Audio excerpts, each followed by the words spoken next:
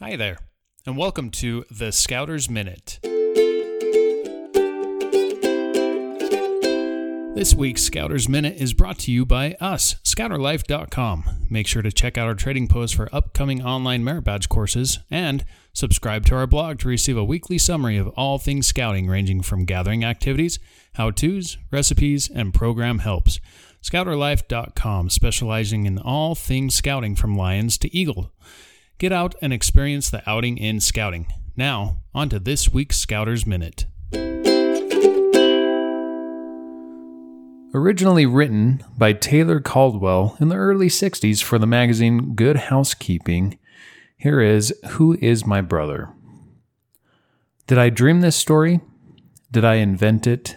Or did I hear or read it somewhere? Is it a legend?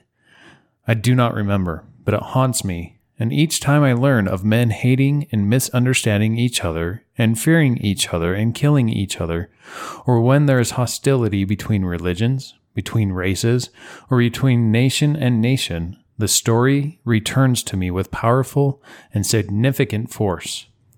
A man was walking across the great, desolate wilderness at twilight, alone, and hearing only his crackling footsteps on the dry and brittle earth.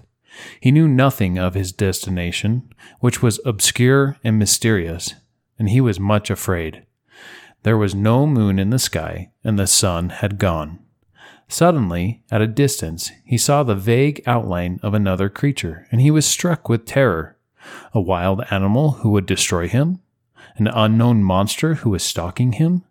There was no shelter, no boulder behind which he could hide, no tree to conceal him. He had to go on, though there was no help for him, a traveler alone in the half-light. He kept his eyes on the vague and distant figure, which kept its pace even as it seemed to come a little nearer. Then, all at once, the distorted figure became the figure of a man. Now the traveler was even more terrified. Fellow men were more dangerous than wild beasts, more to be feared. Fellow men had weapons, subtle and murderous, and were without mercy or compassion. Against their attack, there was no defense. The traveler halted, trembled, and lost. A robber? A murderer? The shadows deepened. The figure in the distance halted uncertainly. Then, as if with a desperate fear of its own, appeared to decide that it must investigate. It changed its course and came toward the traveler timidly, uttering faint words of peace and apprehension. The twilight brightened a little. The traveler saw the figure's face. He cried out with joy and ran toward the shadowy enemy.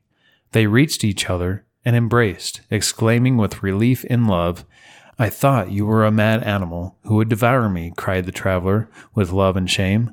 "I thought you were a murderer who would kill me, and all the time were only my brother."